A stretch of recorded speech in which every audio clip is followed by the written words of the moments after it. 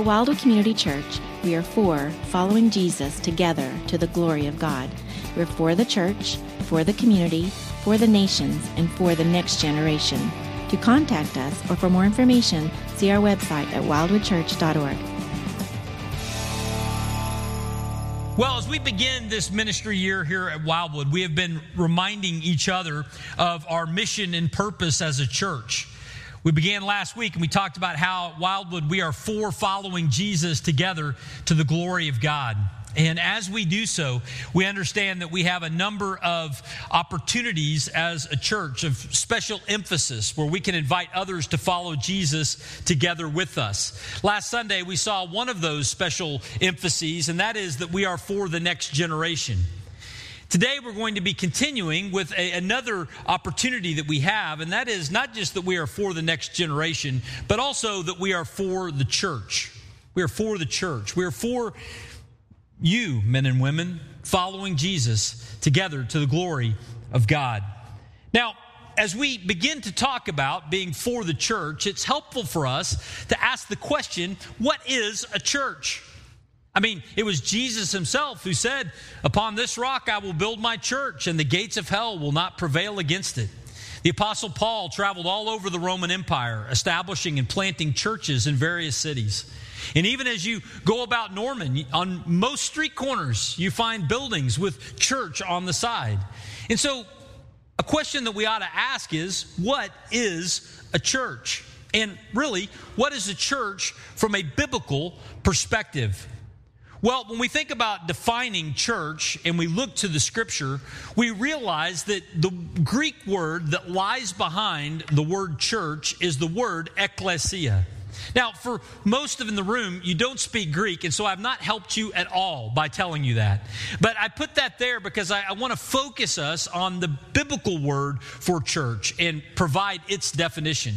When we look at the word ekklesia that lies behind the word church, a definition is a congregation of people called out for a particular purpose. It is a group of people, not just an organization, not a building, but it is a congregation, a group of people who are gathered together for a particular purpose. And when Jesus says that he is building his church, what he is saying is a congregation of people, a group of people will come together around him.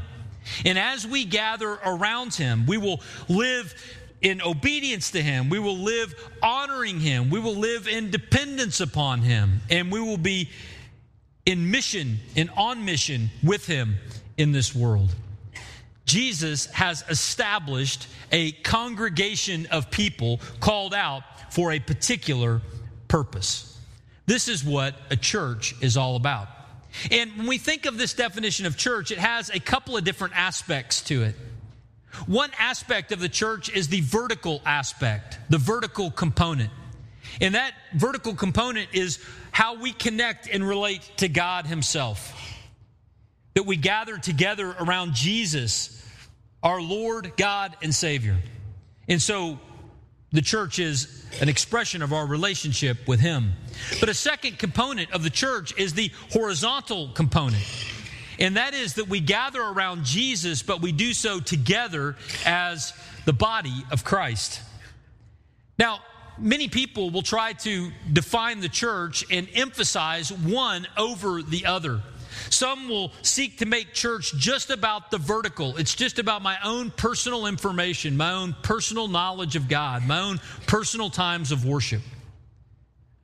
Others will seek to define church more horizontally. It's just about having a collection of friends, a cure for our loneliness, a place to fit in. But an accurate understanding of the church correctly finds the junction, the cross between those two. Vertically worshiping God, horizontally connected to one another. Now, in order to better understand this, I want us to look today at a very famous passage of Scripture, Romans chapter 12, the first 5 verses. We're going to find out a little bit more about what it looks like to be a church that is both vertical and horizontal by looking at Romans chapter 12, verses 1 through 5. If you got a Bible, take it out and turn there. I want to read these verses, and then after I read them, we'll back up and I'll make a couple of observations today before we celebrate the Lord's table together. Romans chapter 12, beginning in verse 1, says this: I appeal to you, therefore, brothers, by the mercies of God, to present your bodies as a living sacrifice, holy and acceptable to God, which is your spiritual worship.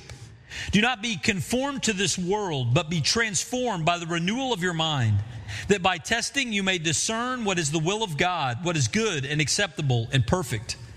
For by the grace given to me, I say to everyone among you not to think of himself more highly than he ought to think, but to think with sober judgment, each according to the measure of faith that God has assigned. For as in one body we have many members, and the members do not all have the same function, so we, though many, are one body in Christ, and individually members one of another. Now, in these 5 verses, I want us to see 2 things today. One, about the vertical relationship we have with God. The second, about the horizontal connection we have with one another and how both are critical and important inside of the church. Let's begin by talking about the vertical. What we see in verses 1 and 2 of chapter 12 is that the church submits vertically. The church submits vertically. Now, we see this quite clearly in verses 1 and 2. In verse 1, the Apostle Paul writes to the Romans, and he says, I appeal to you, therefore, brothers. Now, we might expand that, appropriately so, to say that he is talking to brothers and sisters in Christ.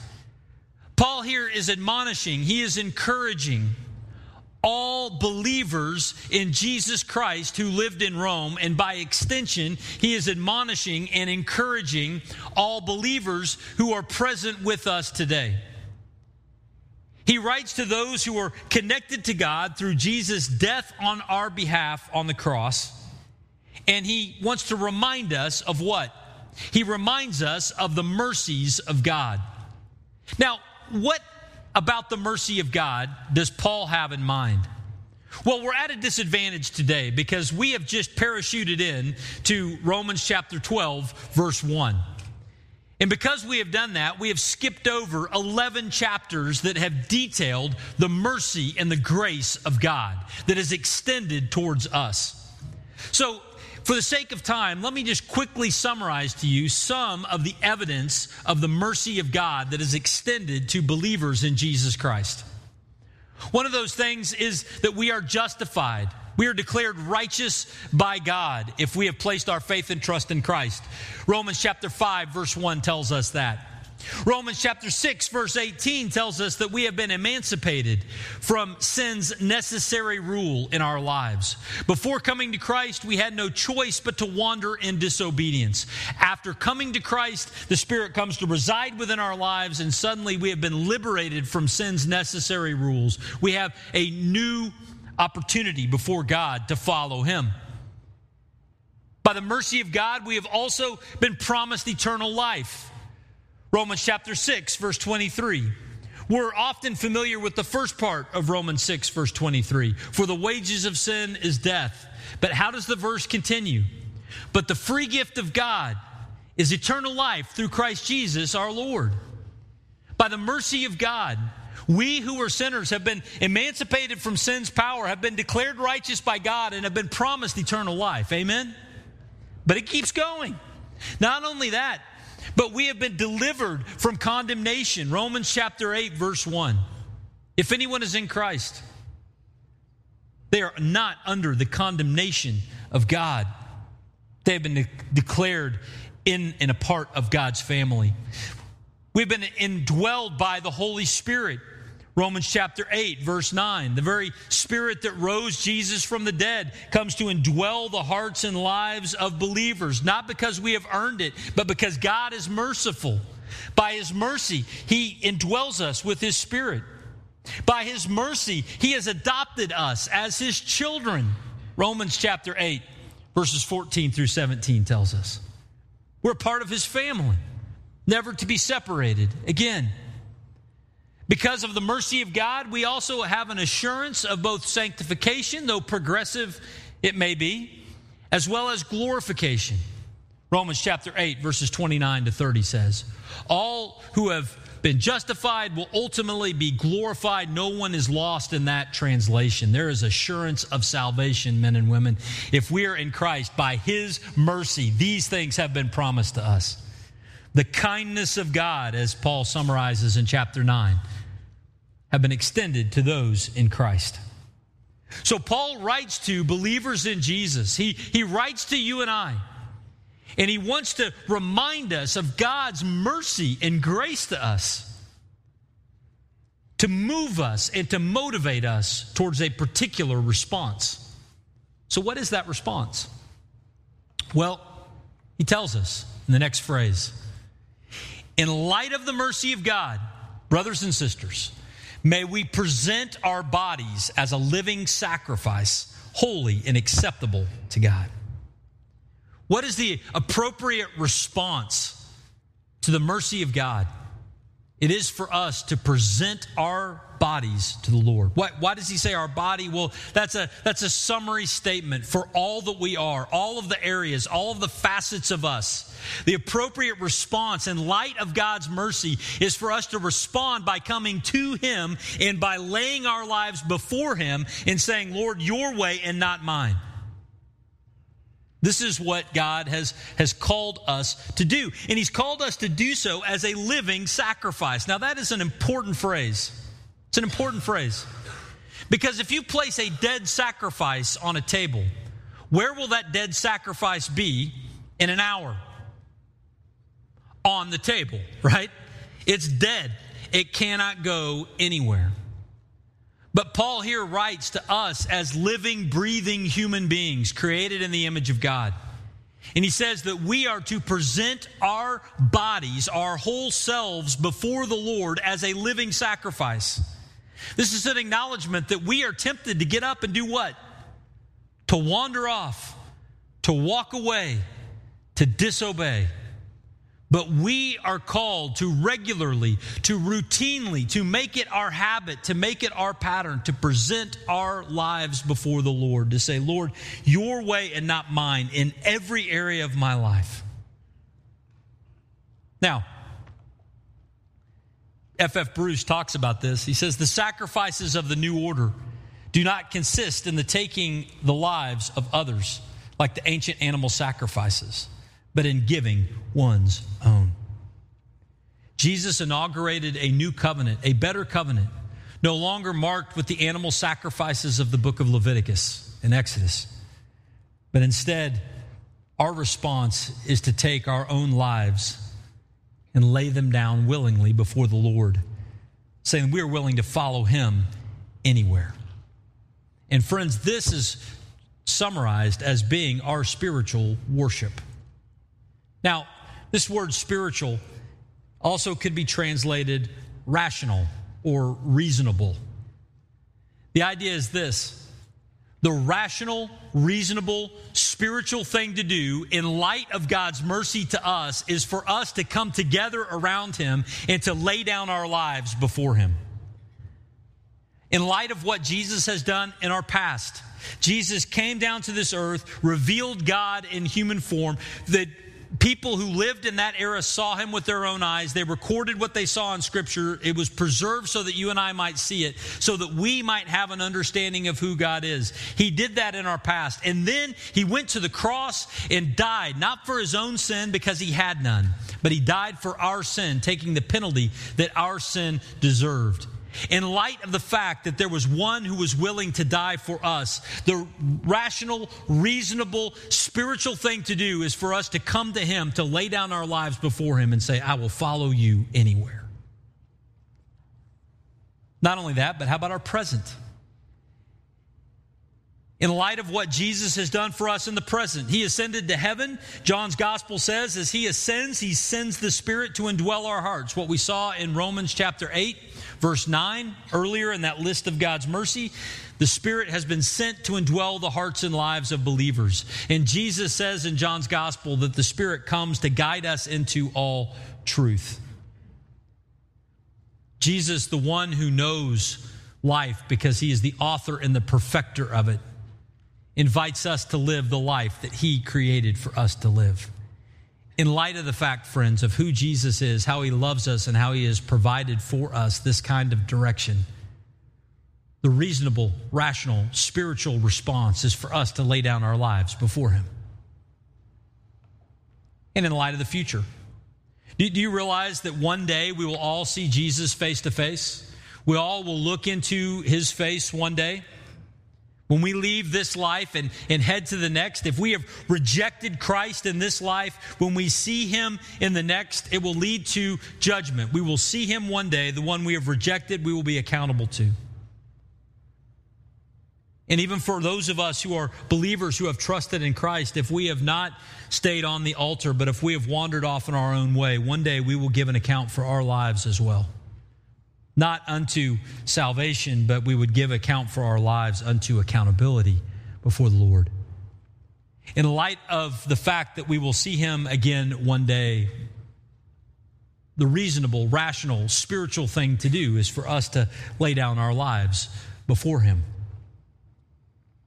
Now, as we lay down our lives before him, God transforms us. We see this in the second verse.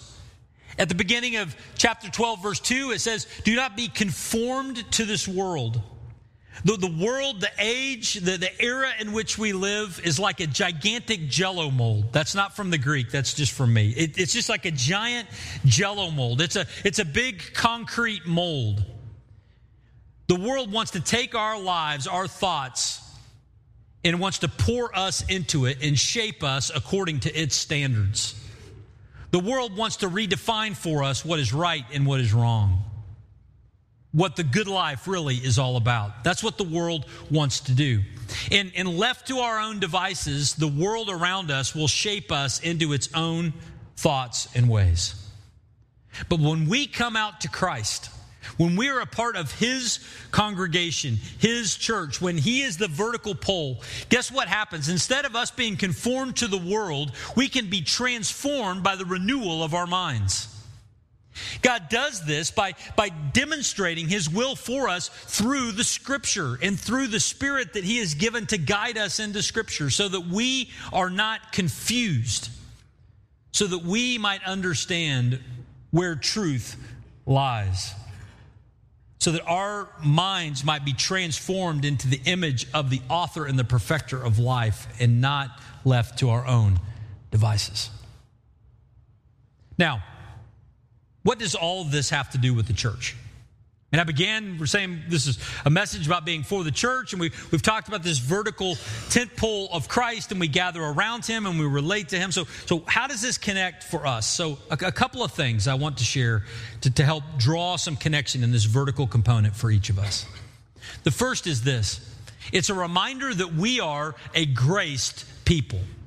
Now, I realize that's probably bad English, and somewhere my mom, who was an English teacher, is rolling her eyes, but we are a graced people. That's what we are. We are a people who God has extended mercy to. That is what defines us. It's God and his mercy. And for all of us who are here today who have placed our faith and trust in Christ, we need to remember and reflect on the mercy of God and have it be a motivator for us to follow him in obedience. But I know that there are others here today who probably have never placed your faith and trust in Christ. You're here today as a guest of a friend, or you're just checking this out, or it's your first weekend in a new town and you're just trying to get the horizontal part of life figured out. I understand there's a lot of reasons why we would be here. But know that when we talk about being a church, we're talking about people who are gathered around the vertical. We are gathered around the person and work of Jesus Christ. And the blessings and the mercy that we talked about earlier are all available for you on the other side of coming to him and placing your faith and trust in him. Have you trusted in Christ? We are a graced people. Second thing, we are also a transformed people. We're also a transformed people.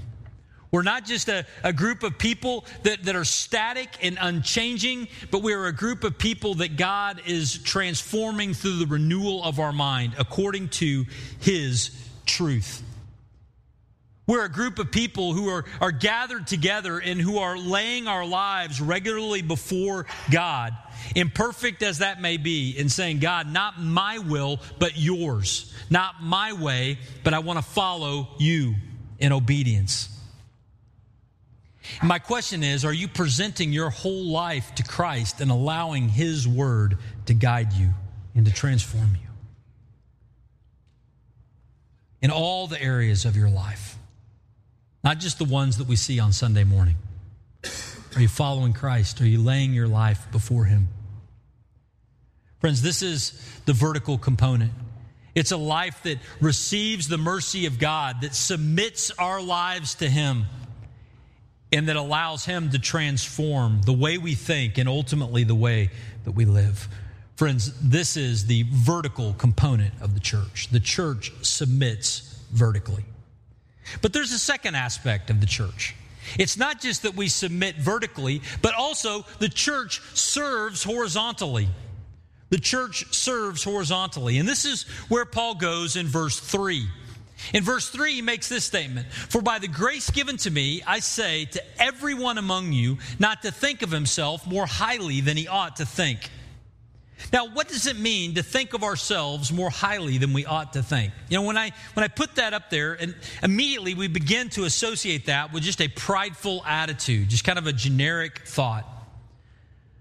But the reality is, all of us have a temptation to think of ourselves more highly than we ought to think, and it shows up in a number of different ways. What are some of the ways that this shows up? Well, it shows up when we steal. It shows up when we steal. When we steal, whether that is time, whether that is money, whether that is supplies from the office, when we steal, ultimately what is happening is we are saying that this is better in my pocket than in yours. We are sinning against not only God, but also against those around us on the horizontal level by saying what you have should be mine, and so I'm going to take it. Second aspect we might think of is when we lie. When we lie, you know what we do? You know what we're doing? When we lie, what we're doing is we're saying this: your perception of me matters more than my love and care for you in the truth. Your perception of me matters more. So I'm going to spin it. I'm going to lie. I'm going to deceive. Because your perception of me matters the most, because I want to be thought highly of. So I'm going to spin it. I'm going to twist it. I'm going to turn it. So we lie. We wound the horizontal relationships in our life when we lie this way, because we're thinking more highly of ourselves than we ought. This also happens when really any kind of sin. How do affairs happen in marriages? Well, it's ultimately a spouse says, what I want is more important than any of the pain this is going to cause the people that I love the most, that I say that I love the most. See, friends, these patterns show up when we begin to think of ourselves more highly than we ought to think. But sometimes we even take these attitudes to church with us, don't we? Sometimes we even take them to church. Sometimes we walk into a church and we think that the church exists for our preferences, right? From the music to the temperature to the lighting or the lack of lighting to the message the pastor preaches to how interesting it is to where I get to sit, to where I get to park, to all of the time that it means. We begin to think that church is just a collection of preferences, that we have opinions about all of those. But if we come to church and we leave thinking about all of our preferences, we have placed ourselves at the center of the universe. Let everyone among you not think of himself more highly than he ought to think. Or sometimes it happens at church where we show up and we think, you know what, everybody here is here to serve me, instead of I'm here to serve them.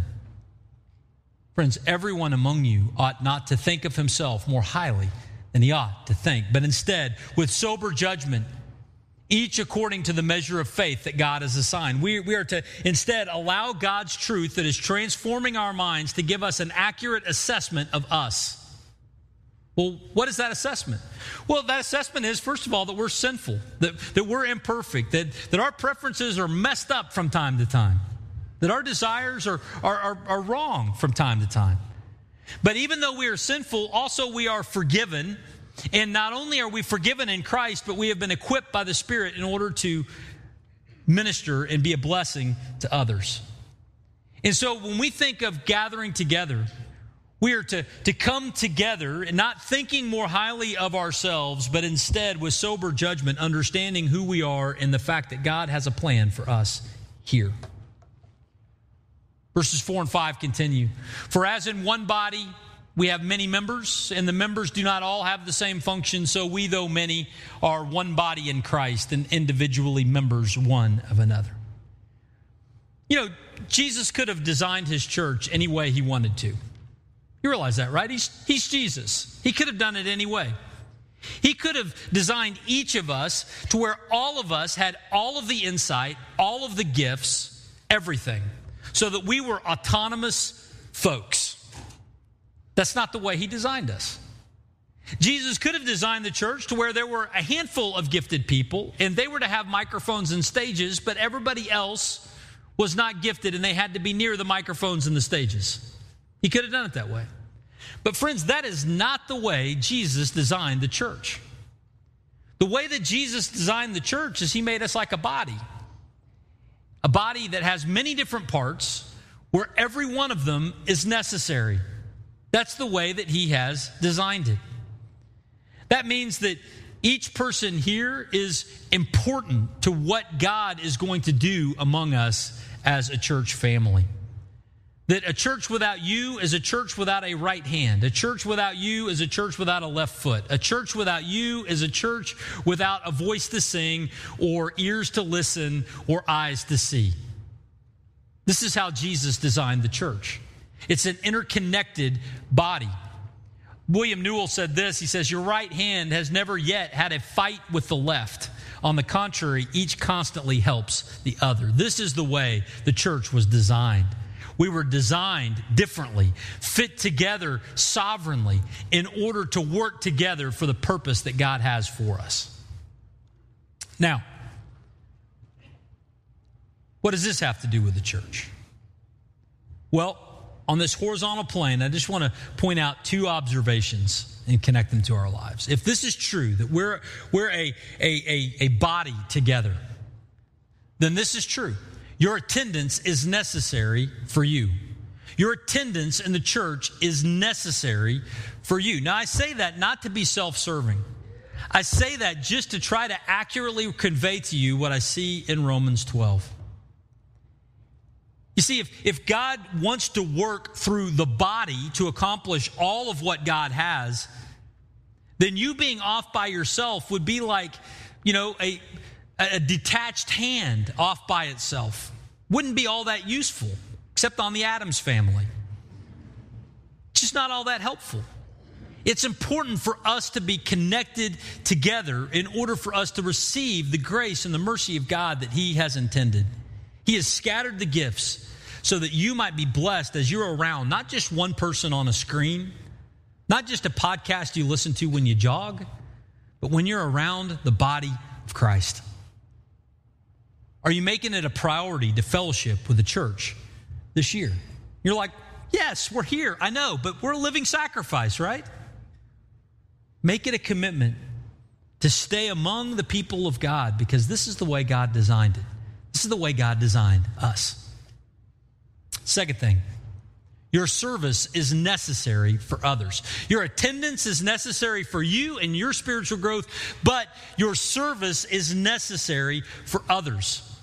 God has equipped you in order to be able to encourage others. So how are you serving others at the church? That can be through formal ways. You're serving in children's ministry or student ministry or college ministry. It could be Sunday morning. It could be through the week. It could be an adult small group that you're leading. It could be in a number of formal ways that we have at Wildwood. But also it could be informally. Just as you gather on Sundays, that you are taking notice of those around you, to encourage them, to welcome them, to pray for a need as you see it, to meet a need as they come up. Formally and informally, your service is necessary for others. We've seen the vertical plane. Just a reminder now about the horizontal plane. On the horizontal plane, we have been blessed by God that we might also be a blessing to others. Friends, the church serves horizontally.